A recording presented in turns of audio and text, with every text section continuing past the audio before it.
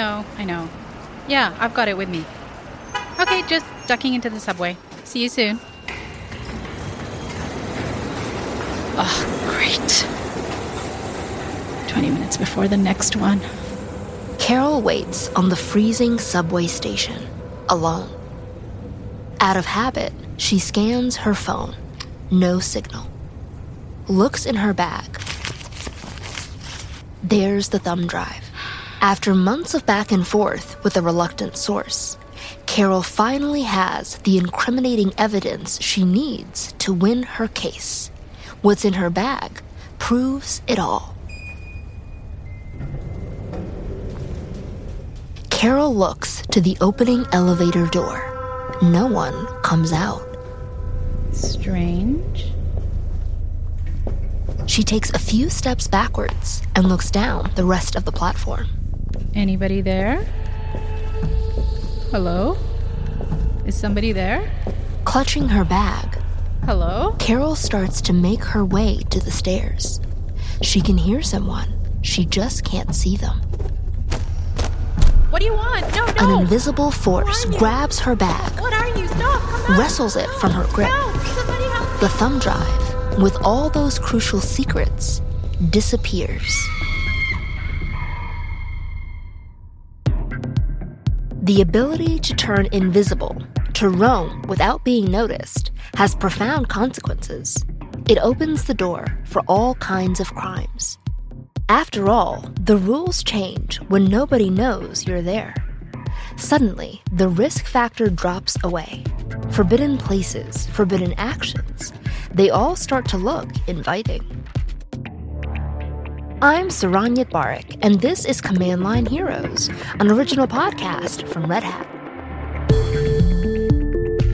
This season, we're exploring the great security crises of the digital age, and we saved one of the wildest stories until now, the tale of a hacker who crept unnoticed into some of America's most valuable computer systems. They snooped wherever they wanted, because they believed nobody would ever see their movements. Nobody would ever track them. It was a perfect plan, unless someone found a way to begin seeing the invisible.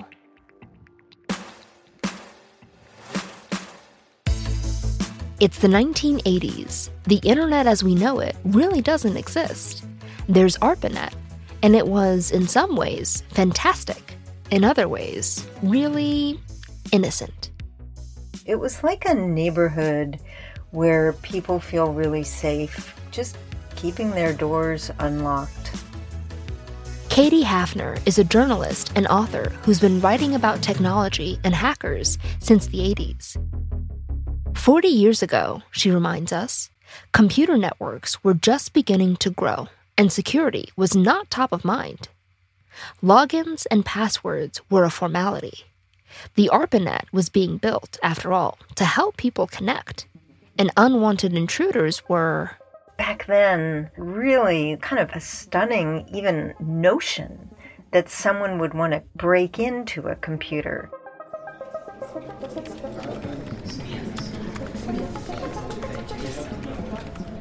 In the midst of that innocent ARPANET age in 1986, an excitable astronomer named Cliff Stoll was looking for work.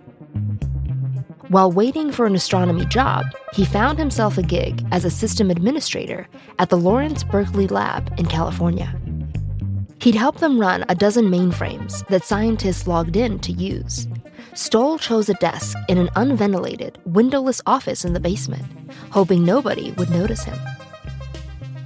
There he was, and he'd been asked to look into this small accounting discrepancy. Hundreds of scientists paid to use those mainframes, and the accounting logs at Berkeley Lab showed that for the first time ever, something didn't add up. Stoll's boss had found that 75 cents were missing. An ordinary person might have assumed it was some kind of rounding error and moved on. Stoll, though, wasn't ordinary. 75 cents couldn't just go missing. He started scrolling through the list of users, and hours later, found one that didn't have a valid billing address. He deleted that user from the system. Now, this is where most people would go for lunch, forget about the whole thing. But this discrepancy didn't sit well with Stoll. He decided to watch the system more closely. He programmed his terminal to beep whenever somebody logged on to one of their computers.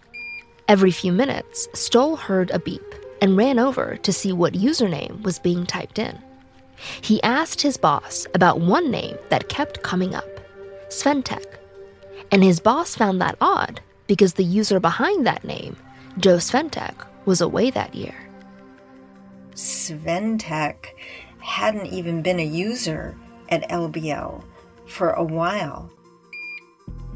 So, if Sventek wasn't around anymore, why was Sventek logging in? And then he realized that it was somebody who had basically taken over Sventek's account. Who would want to do that? The Berkeley Lab's files were mostly dry academic stuff, and they weren't exactly top secret either. It seemed pointless to sneak in using somebody else's username and look at them.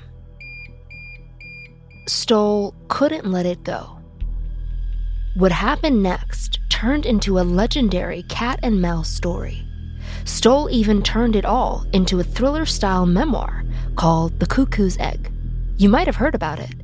His book sprawls across continents and through a lot of technical details. But we're focusing on just one question. How do you catch an invisible intruder? Here's how he started. When he noticed that there was an intruder, he took on the job again just as a one-man SWAT team. Stoll slept beside printers that spat out records of every keystroke by each user that came through the lab's modems. He studied it all, and then he noticed somebody had spent 4 hours looking around their operating system throughout the night. This was getting strange. And then it got even stranger. Whoever this intruder was, they had somehow learned to cover their tracks, to make themselves invisible. They could do this because they'd managed to make themselves into a super user. This person had keys to every room in the system. They could read everything. They could change everything. They could even delete the accounting files, which was how they were able to move around unnoticed. That 75-cent accounting discrepancy was the only mistake they made. It was like a single fingerprint they forgot to wipe clean. Other than that one mistake, they had somehow figured out how to make themselves into an invisible intruder. Getting into the lab system in the first place would have been a simple version of what we'd call a brute force attack. The digital equivalent of trying car doors until you find one that's not locked. Back then, it was very common for a login to be somebody's name and then the password to be their last name or their birthday. It was all very loosey-goosey. But once they were in, how did they get all those super user privileges? For what happens next, you need to know that the Lawrence Berkeley lab was using a variation of Unix called GNU. The way that Lawrence Berkeley Lab had set it up, they had installed a text editing program, and clearly the intruder knew some really basic Unix commands. The GNU Emacs editing program had its own email subsystem that had this tiny security flaw. When it received mail, it renamed the file and changed the ownership label. That meant you could move a file into any part of the setup, even protected parts. A hacker could mail a program into the protected part of the system, where it could later start running. When it ran in that protected space, there were no limits to what the program could execute. It could even make a hacker into a super user. When this hacker discovered that he could become a super user on the LBL computers, he must have just felt like he'd fallen into a tub of butter. A super user, again, could steal files, could cover up tracks. It was like becoming invisible, capable of getting away with any crime. It would have been easy enough for Stoll to patch the hole and lock this hacker out. That would have been the easy road. But Cliff Stoll had noticed something else. This hacker wasn't just poking around the Berkeley lab. They were leapfrogging from their network into the MILNet, the network used by the U.S. Department of Defense. You could do anything you wanted to any file on the computer, including download something. Really, nothing could be protected from a super user. So what was this intruder doing with all those military files? Stoll decided it was his job to find out. What's more, he decided it was his job to catch this hacker.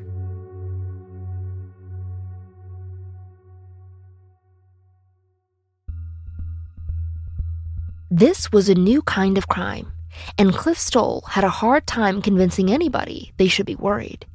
If you go read his memoir, The Cuckoo's Egg, you'll be amazed at all the back and forthing he did with the FBI and CIA, just trying to get their attention. At one point, he asked his boss, what cops are in charge of the ARPANET? His boss said, damned if I know. Stoll would have to do it himself. He'd have to lie in wait, learn to identify the intruder, and trace them back to wherever they were based. He'd have to catch the invisible intruder himself. The intrusion took over his life for several weeks. Richard Baitlick is a strategist and author-in-residence at the security company Corelight. I don't think Cliff Stoll knew it at the time, but he was basically inventing the way people investigate intrusions. Over those first weeks, Stoll set up a system that alerted him via his pager whenever Sventech logged into the lab's computers. Then Stoll would race to turn on his printers and watch the hacker's activity. He was doing a painstaking kind of intrusion detection that today would simply be automated. Each time Sventech showed up, Stoll tried to trace it too. Eventually, he pieced together that the hacker was coming in from overseas. The calls were coming via a satellite called Wester 3. And finally, after many weeks of wrangling with authorities, he had narrowed things down to West Germany. That's where he hit a major roadblock. The German phone exchange, which the hacker was being routed through, was built in the 1950s. That meant, in order to trace the call, technicians had to test every switch by hand. It would take over an hour. Making things worse, the hacker was still using the Berkeley lab as their main launch point into U.S. military systems. But they just never stayed on the lab's computers for that long anymore. Stoll had to find some way to keep the hacker busy while the Germans did their work. And so his girlfriend at the time came up with the idea of providing fake documents that these intruders might be interested in. That girlfriend was Martha Matthews. She told Stoll, if the hacker is looking for interesting secrets and seems to be interested in the military, why not just give them a treasure trove? Every time that they were logging into the network, they were looking for defense-related information. And so Cliff and his girlfriend created all of these fake documents involving something called SDI-Net, SDI referring to Strategic Defense Initiative, which was the official name for what a lot of people remember as Star Wars under President Reagan. And they just invented all of these fake documents. Stoll was creating what we'd call a honeypot, a lure for criminals. He uploaded these reams of fake secrets to the lab system, and then he waited. The hope was that if the intruders found this information, not only would they be interested in it, they would spend hours downloading it. And that's what happened. At last, the German technicians scrambling away in their 1950s phone exchange were able to trace the hacker to the city of Hanover, and then to a single individual, a man called Marcus Hess. He was in that early generation of hackers who just considered it a challenge to break into computers. Katie Hafner says that Marcus Hess probably began his attack on the Berkeley lab without much malicious intent. Don't forget that programming is really all about solving puzzles. I think that he thought it was pretty special to see that he could dial into a computer in California. I mean, there you are, you're basically someone in your 20s, you're working for this startup in Hanover, the world feels very small, and suddenly the world opens up to you. It may have begun as a puzzle, but Hess was not alone over in Hanover. He was actually part of a club of hackers. They are the ones who brought him into their little hacking ring. They had met up with some Soviet, this was back in the 1980s when the Cold War was really in full swing. And there was a lot of worry about what could happen with classified information. Don't forget that this was in the era of Star Wars, and so the Soviets would have wanted any information they could get about that. So Hess found himself hacking for info that could be sold to the Soviets. They pulled him into it. Hess was different from the rest of the hackers, though. It bears emphasizing. He was a Unix guy. The other hackers didn't know Unix, and this mattered because the Lawrence Berkeley lab was running on it. So when that hacking ring brought on Marcus Hess, one of the unintended consequences was that somebody was now in a position to break into the very lab where Cliff Stoll had come to work. 6 months after Stoll was told about that 75-cent discrepancy in his lab's accounting, the German police arrested Hess, along with others from that hacking ring. Stoll flew to Germany to testify against him. Hess was found guilty of espionage and given a 20-month suspended sentence. Something vital had been proven. Cliff Stoll showed the world that sensitive government secrets were vulnerable to computer hacks. A whole landscape of international digital espionage snapped into focus. The FBI, the CIA, every agency was finally paying attention. And that's when people started to get serious about building better defenses.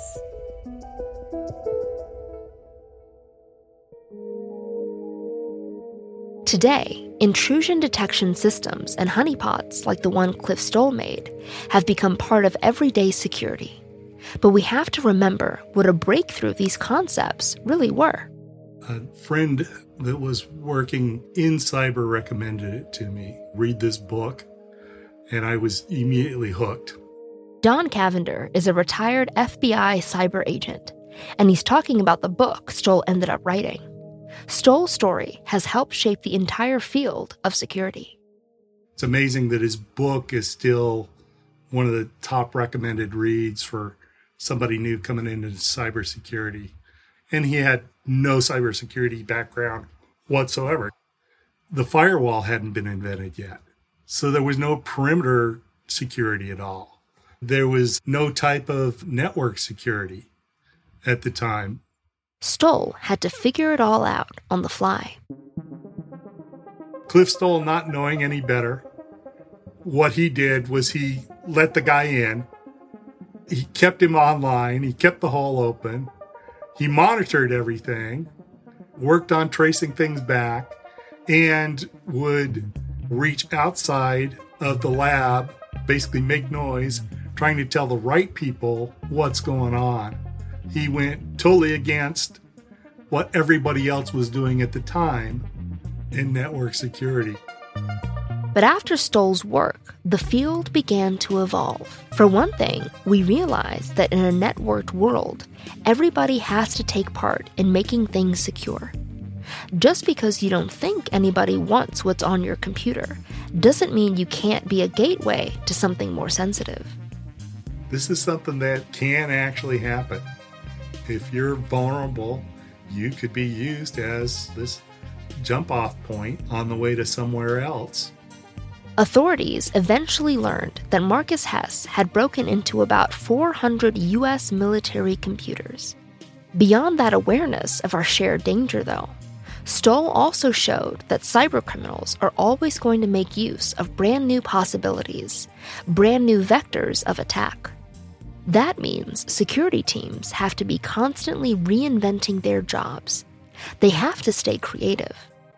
Now we use more sophisticated means to kind of trace back those types of communications, but he used what he had at his disposal at that time, which was a lot of creative thought on his side.